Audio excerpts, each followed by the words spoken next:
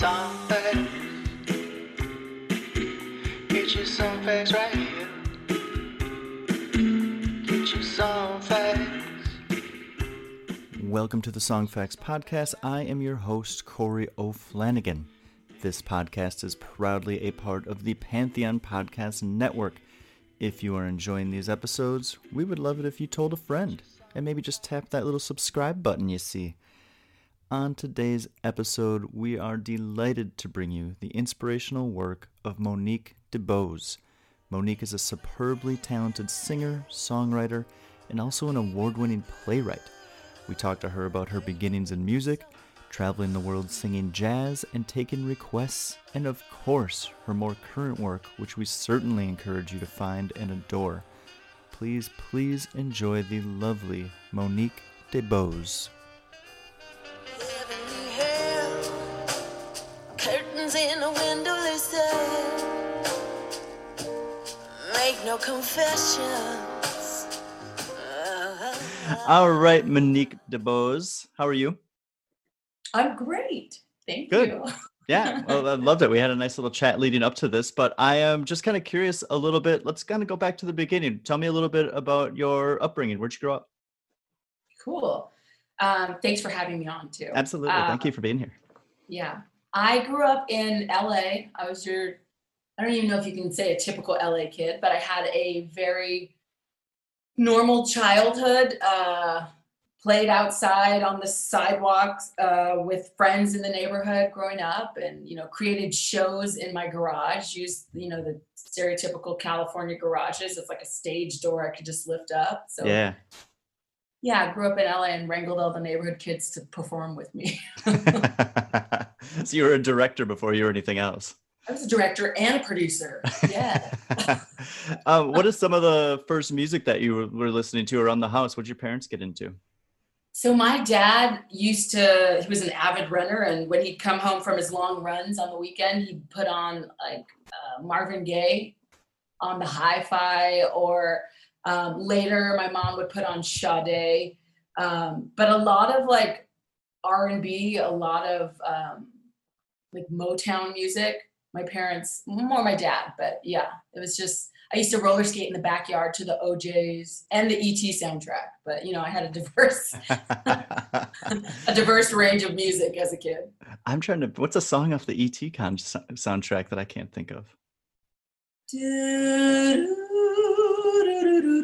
Oh, absolutely. Oh, I used to like roller skate, just pretend like I was flying with ET. Yeah. That's a perfect song to roller skate to. That's amazing. Yes. And we kind of got into the fact that you were a director and a producer, but were you always a performer? Did you grow up singing around the house? Was it very open? Absolutely not. No, I was one of the most shy people. So I've been a walking contradiction for a lot of my life, and I've reframed it now. I just have many, many facets to myself, but I was always shy. And my younger sister was just like that vibrant, in your face, cute little like energy. So I think I just kind of retreated. So when I said I wanted to sing, a lot of people were like, I didn't know you sang at all. Really? Or even my parents were just kind of like, okay, well, sure. So it was deep inside. And so I feel like at this later stage in life, like in my 40s, I'm more now ready to like let it out. Did you find the confidence was already there? Did that come later? The confidence came probably in my 20s. I didn't actually start singing publicly until I was about 19. Oh, wow. So I went to school at UC Berkeley. And freshman or sophomore year, I decided to start singing with an improv workshop in Berkeley. And that's when I started actually singing out in public. So yeah, I was a late bloomer. So that's really interesting, because a lot of people, especially now, I mean, if I'm going to point people to go and listen to what you have, but you've got pipes, man. And you can really sing. So like most people, like that has been a training through their whole lives. Did it kind of come naturally to you? I'm going to say yes, but it also came with a lot of criticism, self-criticism, some of what we were talking about before, like, am I getting it right? Is this what a singer is supposed to sound like? As Yeah. opposed to just really honoring, which is more where I am now. But in the beginning, it was like, well, I don't sound like Whitney Houston, so I must not be a singer. Really, like it was like, that's what a singer sounds like, or I Yeah. don't sound like Aretha Franklin. And then I discovered Ella Fitzgerald, and I was like, oh. And then I discovered Nina Simone, and I was like, oh. Blossom on the tree, you know how I feel. It's a new dawn, it's a new day, it's a new life for me, and I'm feeling good.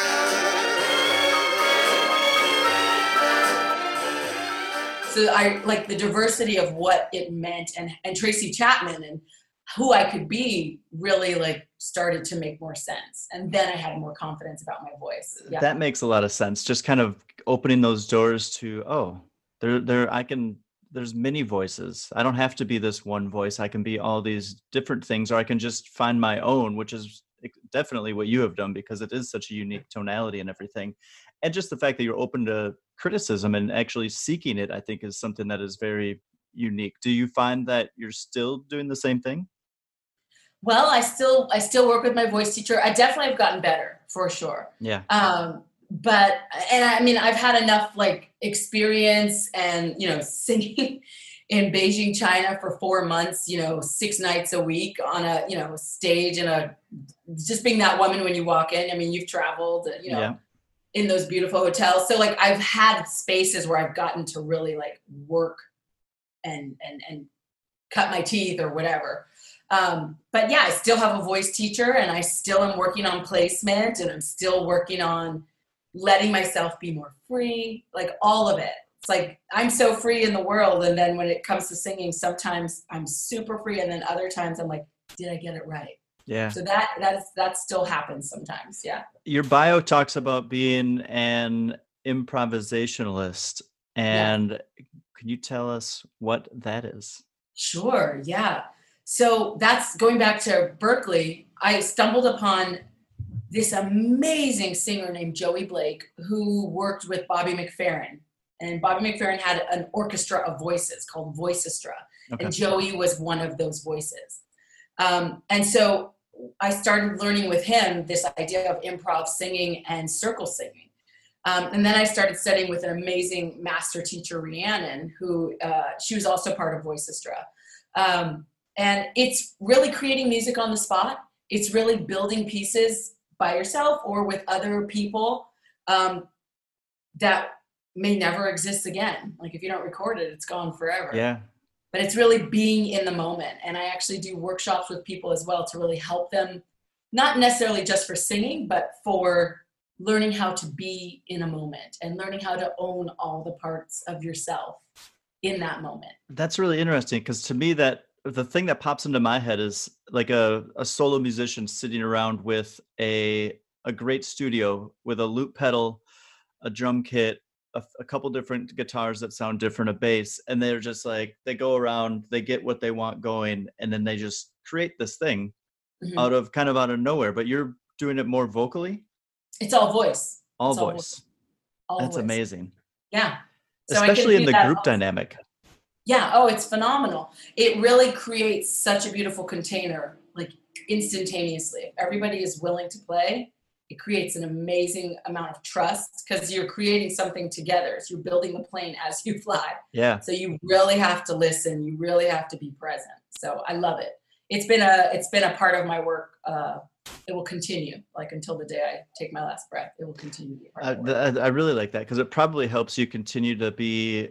I think people can run into walls of creativity, and if you just kind of like, well, I've got this practice that I can always fall back on, where it forces creativity, because like you said, that music never would have been created. It's one of my favorite. I heard this, I can't remember where it was. I actually think it was like from one of the band members, or one of the members of the band Fish. But he said, like, they go into those extremely long jams and everything like that. And people are like, why do you guys play a song for 30 minutes? And I think he was like, well, if we didn't play that for that long, that music never would have been heard by anybody, and what a shame that would be. And I just really love that mindset of that kind of, yeah, why not? I think that's the thing that people need to ask more often, right? Is why wouldn't we try it? Yeah.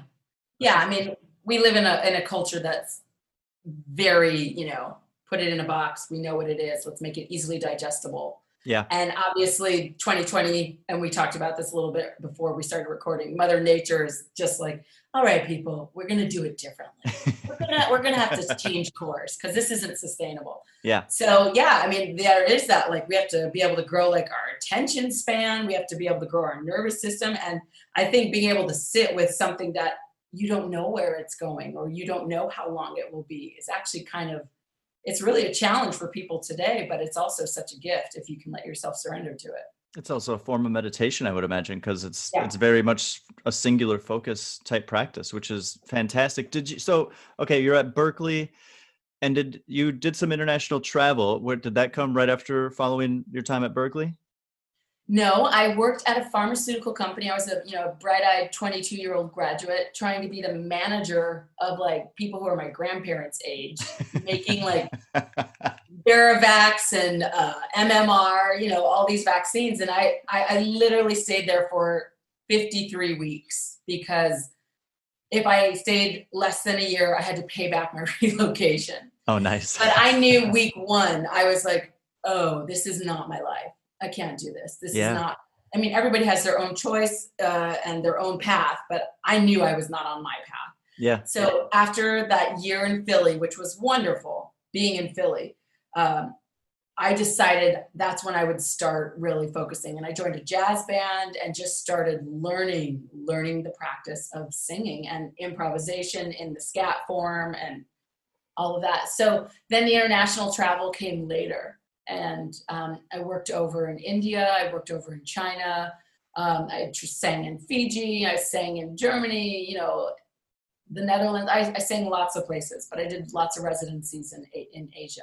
What kind of music was this primarily?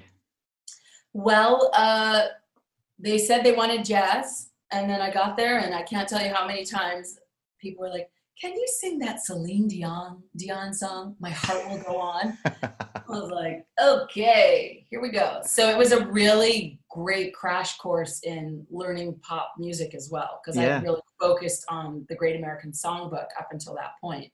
I wasn't a pop singer, and I'm not a pop singer really, but I had to really learn how to do those tunes like on the fly, because when you're performing at a place and people ask for requests, you're inclined to do the songs. So. You gotta at least give it a shot. And usually the band's like, we got this. Can you do this? You're like, right.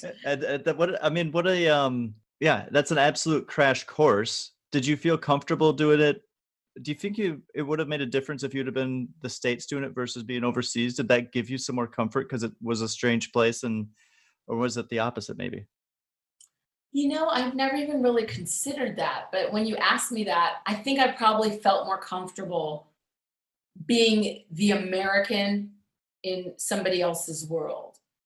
And I think just in general, I've always felt more comfortable being somebody overseas or not being in a familiar world.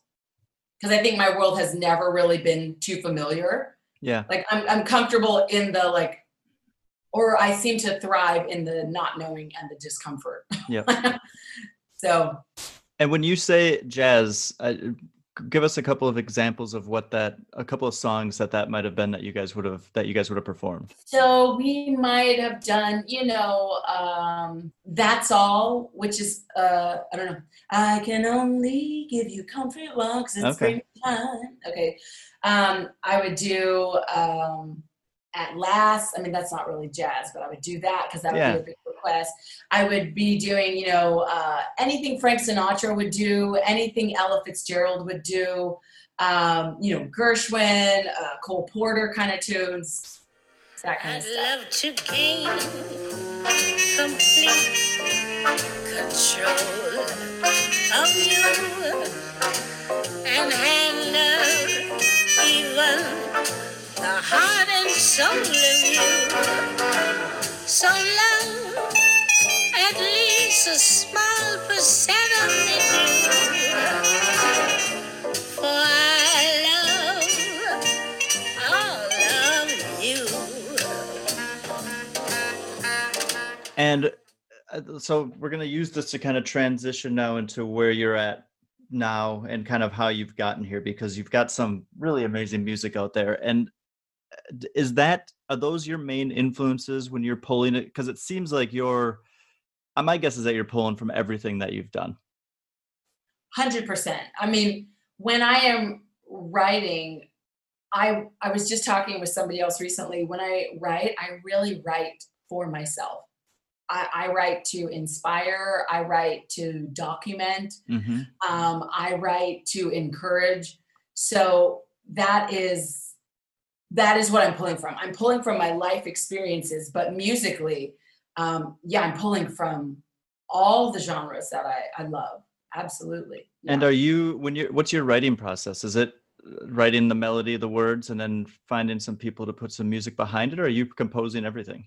It's a combination. Okay. It's a combination. So there are some songs where I've written the lyrics, the melody, and just like really clunky chords. Yeah. And then I'll go to a proper like musician, and I mean instrumentalist, who can really help like arrange and make it beautiful. Yeah. The most recent work, I worked with two friends who are phenomenal musicians as well. So we co-wrote the most recent songs. And so we really got deep into conversation, like, what are we here to say? What am I really, like, what needs to be said?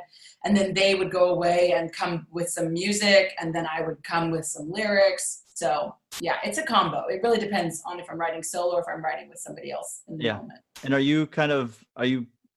do you have one group of musicians around you at this point, or are you always branching out? Well, I think right now I am branching out, honestly, because I think with COVID and where we are in the world, like, I haven't been able to like really be in music creation all the time. So yeah. But there are some musicians who have been in my life for the last 10 years. So when there are things to do, it's like, hey, you want to come play? You want to do this? So yeah. Okay. Let's start with this big, beautiful, powerful song you released, I think around 2018, called Damaged Goods. Oh, good. Yeah. Now, there's some really powerful imagery in here, like the white collar prisons and creatures in a comfortable life kept a smile all while dying inside. These types of messages. What is this message? What are these images representing? So in a 30,000 foot view, damaged goods really speaks to, it's because baby, we're damaged goods, baby, we are so good. So it's kind of flips the idea of damaged goods on its head, you know. All the while dying inside, white collar prison, new winter. We were less different than I realized. Our souls meet each other on a dark night. Pleasure and pain, baby, we're damaged goods. Baby, we don't exist perfect, and our imperfections really make us good. Yeah. So those specific pieces you pulled out, like white collar prison, I was writing something about the lives of women who feel trapped in a world, or who feel like they're presenting on the outside, but they're just, they cannot be themselves, and the misery that comes with that. Stepford Wives. Pardon? There's a movie called Stepford Wives from back maybe 20 years ago or so. Time ago. Yeah. That's what that makes me think of. Oh, interesting. That does not make me think of that. That's the power of music. We get to bring our own experiences to the lyrics, to the melody. So white collar prison is really speaking to that. Somebody who really like has privilege in their world, but they're still trapped inside themselves. Yeah. I think a lot of people find that, and success is a trap, right? So can be. Was it, when I listen to it, I hear, the Me Too movement coming out of that a lot, which was a lot. That voice was louder in 2018 than it is today because of the chaos of what we were talking about, COVID and everything going on now. Yeah. But that seems to be like the root of it. And does a song like that kind of happen over time, or did it happen rather quickly for you? It happened over like a couple of months. Okay. I wrote a body of music with Isaac and Torald Corin. Those are my brothers from another mother. So we sat down and created over a couple of months. So, but it was like going deep into the wells of like, what am I here to say? What are the things that are really important for me in this moment? Yeah. And Damaged Goods was one of those. There was something to it to me that was a contrast between verse and chorus, where the verse is giving us the reality of the situation, and then the chorus, just what you said really beautifully, takes this damaged goods idea and then reverses it just like so subtly at the end of that line, and just it all of a sudden, because you're just like mourning for this character in this song, and then all of a sudden you're just like, no, I'm good, like I need to go through this in order to become me and blossom. And is that, were you kind of aiming to make sure that you have a light at the end of the tunnel in this? That was the tone? Well, it was always like, I gotta wink at the end. Like, you're okay. Yeah. Like I said, writing to inspire and to encourage. It's like, yeah, sometimes things feel like this. And in the grand scheme of life, like we all have to walk our journey. We all have to walk our path. And that does not include just like rubber, like walls and no way to hurt yourself or to get, in trouble. You have to like go through those things to really grow yourself. So. Yep. Stay tuned for more Song Facts podcast right after this.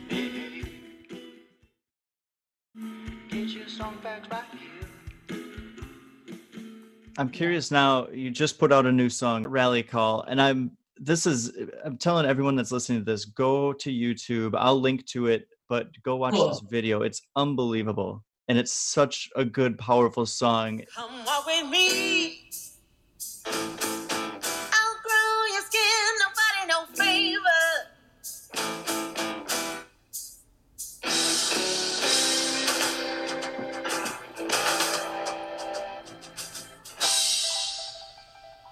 There's a road where we're walking on thunder, where we all go deliver ourselves. We ain't down by the trees, we on thunder, so we own every part of ourselves. I'm going to ask a similar question as I did to the last one. Did this come up over time, or was this kind of like everything that's gone down this summer in the States? This was written in the same period that Damaged Goods was written. Really? It was written in the same period. And it was, see, this is the part that's really interesting. And this is where, it just really shines a light on all of what we can see and what we all experience based on who we are, what we look like, the path we walk. Yep. Because I wrote this song because I was tired of feeling like my voice didn't matter. I was tired of having to erase myself so that people who look like you would feel comfortable, and we can keep going with this narrative of the United States. Yep. And I'm just saying you because you're a white person. Yeah, exactly. Shocker to everyone listening. I know that it doesn't sound like it. It's not your beard. It's not your hair color. But just that phenomenon that goes on in our culture, where Black people of color, like, have a place, an unspoken place in our culture. So I was complete with that. I just could not do that anymore. Yep. And so this was, there's a lyric in it that says, get rid of those papers. And what that refers to is there was a time here in the United States where Black people could not walk freely. Like even freed Blacks, air quotes, freed Blacks, could not walk freely. And so if a Black person was walking on a road to go somewhere, anybody who was white could stop them and say, where are you going? Who do you belong to? Where are your papers? Yep. So in a way, I'm really trying to express, like, cut off that mindset. Like that does not work anymore. That just causes a lot of like continuous like stuff that none of us benefit from. Yep. Like none of us, even people who think they're benefiting from it, like they're not. It's like holding a beach ball, trying to push it down underwater in a pool. It's like constant energy. Like nobody's benefiting from doing that. Yeah, I can't, it's hard for me to obviously imagine coming from that place just because of what we were talking about, the differences, the clear differences in how life has been for you, me, or anybody that's separated by this skin color thing. Yeah. But the thing that was interesting to me, because you touched on the thing with the papers, and I heard that lyric and I instantly went and was just like, where does this come from? And I could just plug a simple keyword search in, and all of a sudden I've got this whole breadth of information that I just had no idea about. And it's just, that's one thing that I love about music and song, that if you're willing to go that extra mile and question the lyrics and be like, where are they coming from? What does that mean? You can find out and learn so much that just like, I was just like, wow. And then I'm like, when was this? And then you're like, wow, wasn't that long ago? Come on. Right. And I just had to stop you because you brought so much joy to me. Yeah.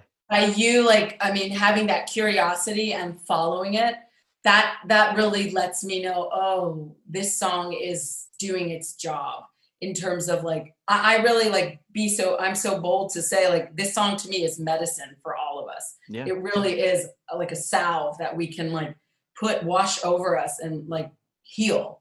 So that just brought me so much joy to know that you're like, oh, I didn't know. And now I have this new information that I can carry with me moving forward. I love exchange and appreciation. I couldn't have given you that joy unless you gave me the song. So it's perfect. There you go. You kind of led me into this next question, which is, in your experience and your opinion, how does music play a role in spreading the message of important social issues and movements now and then throughout history? Well, I mean, yeah, that was just a perfect example of this question. But I just wrote a quote on an Instagram post I did. I think it was, Paul Robeson, who was a great American singer. He was a true Renaissance man. But he said, and you're gonna have to just give me 1 second because I really want to tell you the quote. Yeah, take your time. He said, "Artists are the gatekeepers of truth. We are civilization's radical voice." So I feel like music, art, any kind of creative expression can make such an impact. And this is why I believe it can do it, versus me just saying, hey, Corey, let me tell you this, instead of you just having to receive me telling you something with all the energy I have with it. Putting it into a song or into a play or into a painting allows the audience to be seduced. Like it allows the audience to let their guard down because they are not in a space of, I need to protect myself, defensiveness. Yeah. It's like, ooh, I'm receiving something. So, and we're usually happy to receive art and music. So I feel like that is one of the powerful superpowers of music and of art. It slips in the back door. Yeah. To let people know about and feel things that they might have been too afraid to like consciously approach. I plant the seed a little bit deeper. Yeah.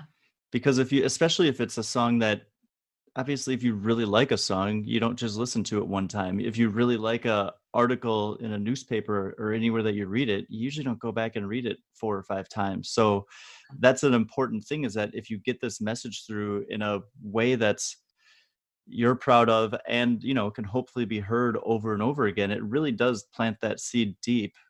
What are some of the songs that you think of or artists that you think of in terms of making music like this that's had these type of moments in our history? Well, I mean, Nina Simone jumps out. Like she literally gave her life for the cause that she stood for. Like mental health, like her fortune. Paul Robeson. Recipe, that's the old man that I'd like to be. What does he care if the world's got troubles? What does he care if the land ain't free? Old man river, that old man river, he must know something, but don't say nothing. Got blacklisted during the whole McCarthy communism times. Mm-hmm. And like they literally revoked his passport. Like he was big traveling, and that's how he made his income as an artist over in Europe and Russia. And like, so that's another person. Trying to think somebody, I don't listen to her music necessarily, but I know of her because she has made such an impact on society. I say Sister Souljah. Like Okay. she, I don't know her music well, but I've listened to some of it, and she was just she is a very radical, pro-Black person, pro-feminist person. Press play and then rewind and review, but the message is clear and it cuts just like the knife. You don't surrender, they take your life. And I remember the movies my mama used to show me. What's your name? Remember the times when they bought and they sold you. We are at war. That's what I told you. That's what I told you. And so those are some artists. I'm trying to think as well, like broadening like the perspective. I think of like Sam Cooke.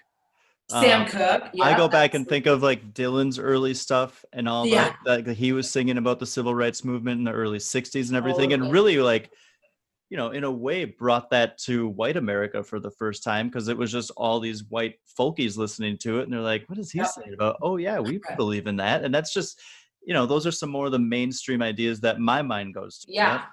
I mean, anybody who's willing to speak truth, even in a gentle, kind of smooth, velvety way. India Ari. Yeah. Like she's just singing positive, like, I love myself.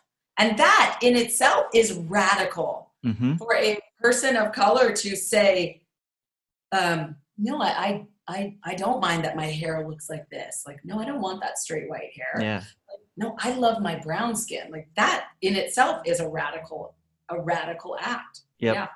Yeah, it really is. Though I think that, a solid list. It's really hard to just start thinking of those because there are so many of them. But at the same time, you're like, wow, like who is it? And then you start thinking of the different. And Marvin Gaye, what's going on? His whole album, album, like amazing. Okay, so besides this insane musical talent that you have, you're also an award-winning playwright. Yes. So what can you tell us about your experience creating and performing? And I'm going to get this one right, I hope. Mulatto math. Yeah. Mulatto math. Mulatto math. Yeah. Summing up the race equation in America. So the creation of that show, I'm going to just do a quick backstory. I was given the diagnosis of a desmoid tumor in my abdominal wall in late 2016. Okay. So doctors were like, you got to be on pharmaceuticals for the rest of your life and hopefully it won't grow. And I was like, not doing that. Then another doctor was like, first thing she said was, are you done having children? I was like, yes, but whatever you think you're going to do to my body that makes you ask that question, I'm not doing that. And so then I decided, I went within and I said, okay, it's time to actually have a conversation with this tumor. So I had a conversation. The tumor literally told me, you have been staying silent. You have not been sharing what is true for you outside. All of that energy has nowhere to go. So I am it. So you must speak truth. You must speak your truth.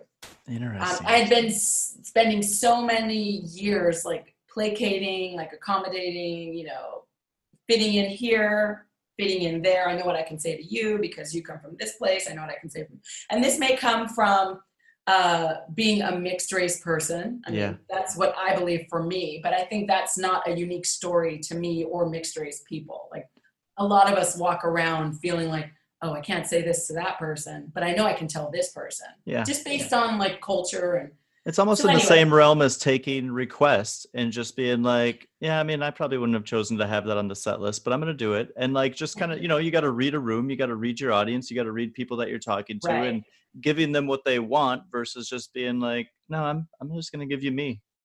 Yeah. Well, totally true in a reading a room kind of thing and performing.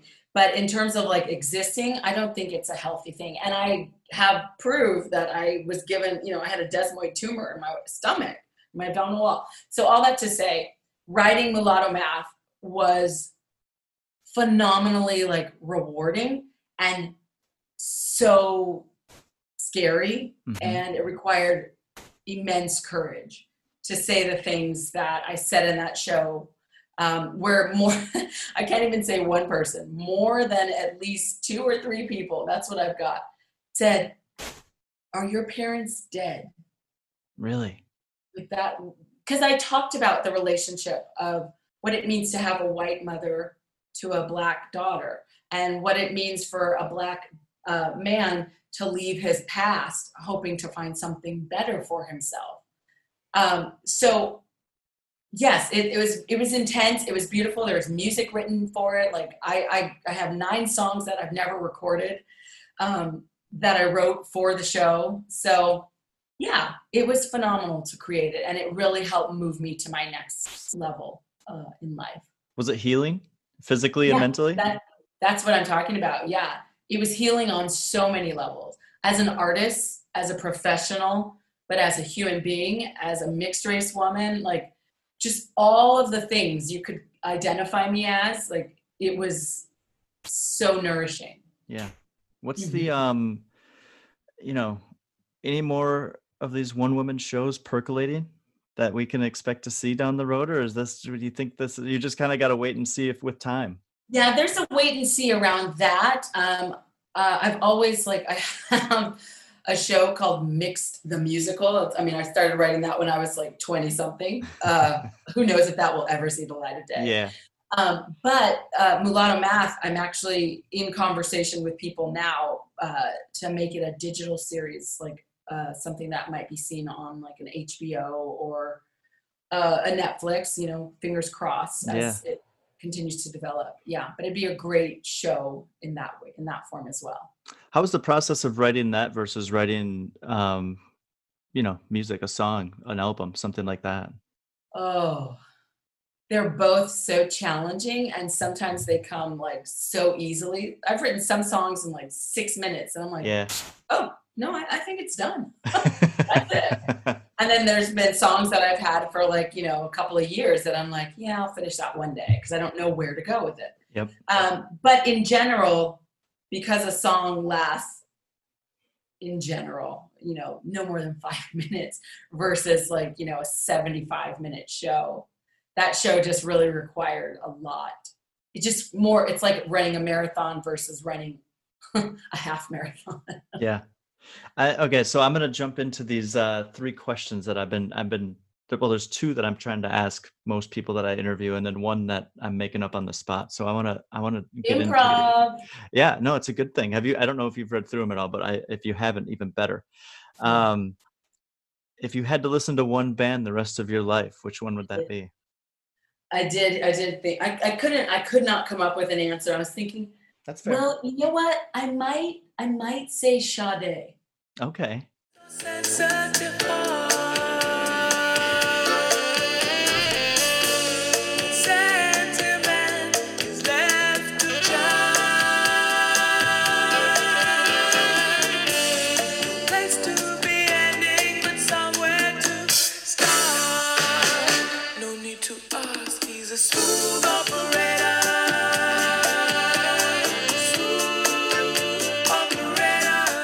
I might say that band because the musicians are phenomenal. They have a wide range of what they do. Sade's voice is always fabulous, and she writes very heartfelt,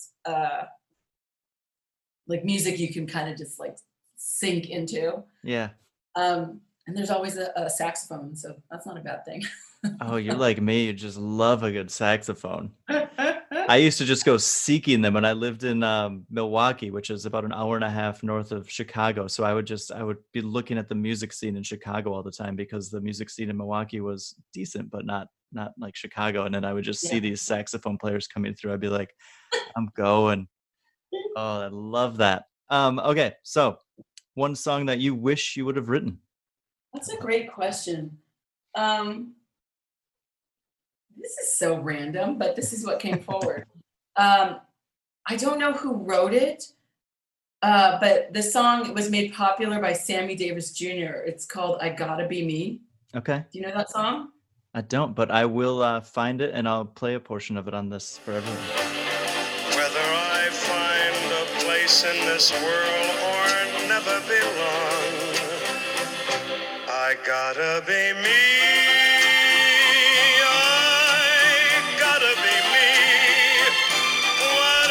Can I be but what I am? I want to live.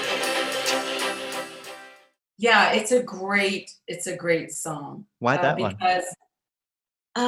Because it's that like whether I'm right or whether I'm wrong, whether I find my place in this life or never belong, I gotta be me. Like I think it just really resonates with like who I am and my journey. Yeah. I think it's the songwriter is a guy named Walter Marks. Okay. Good work. Live fact checking. Yeah. You got faster Wi-Fi than me. That's better. Okay. So I'm curious, this is kind of going more into the performance side of things, but I was just thinking of this as you were talking, and I'm imagining you playing these rooms internationally and singing some of these big band jazz tunes and stuff like that, but it can go in that direction. It doesn't have to. This is obviously your answer, but who's an act, living or dead, that you would have loved to have done a duet with?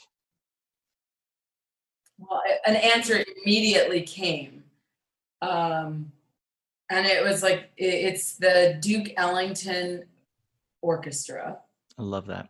I would have a duet. I mean, we Billy Strayhorn would like arrange something gorgeous. Oh, I love this. This is even more in depth.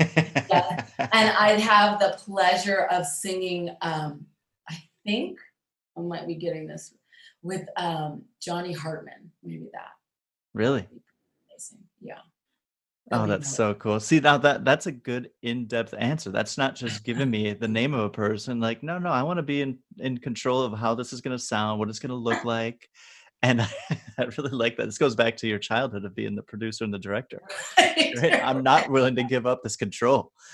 Somebody just sent me like a Beyonce GIF, and it says, "I'm not bossy, I'm the boss." Like I just was like, oh, I like that. That's a nice distinction. Yeah, absolutely. Okay, so we are going to close the show with the song Rally Call. Yeah, I really encourage everyone to go and watch this video on YouTube, which I will link to. And I'm just curious, what's one final message you would have for anyone hearing this song for the first time today? Well, if this is your first time hearing this song, I encourage you to take a deep breath before it begins. Set a clear intention to be willing to hear, feel, see something that may be difficult, and know that you are stronger than you think. That's perfect. That really sums it up nicely. Good. Well, I can't thank you enough, Monique. Yeah, it's been a pleasure. Well, thank you so much to Monique. And of course, for the stories behind the songs, go to songfacts.com and have a lovely day. Lord Jesus, forgive me. Come walk with me. Outgrow your skin, nobody no favor.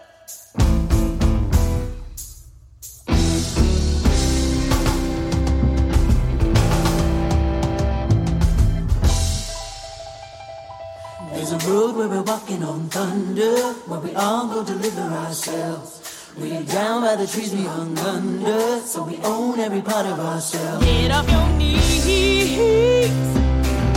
Get rid of those papers.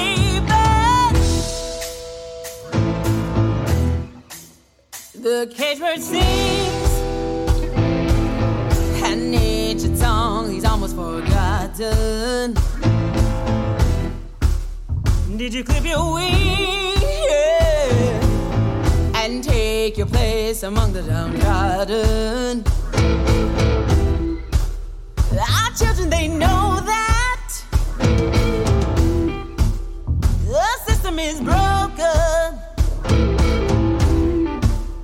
I have a dream, yeah. I'm here to stir the pot of commotion.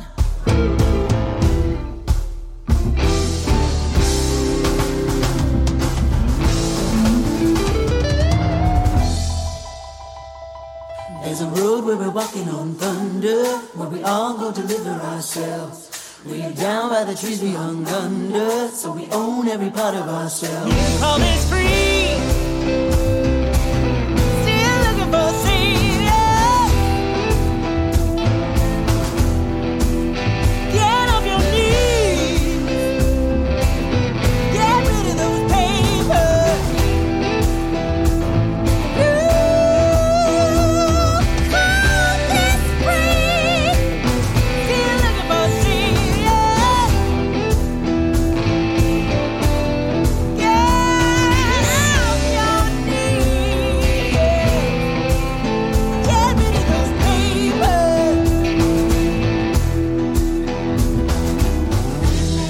Ow.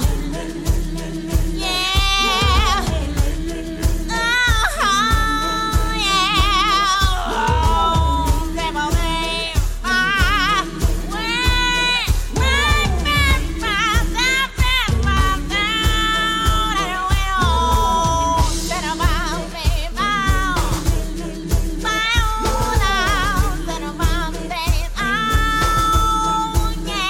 Get off your knees. Get rid of those papers. You call this free. Still looking for saviors. Get off your knees. Get rid of those papers.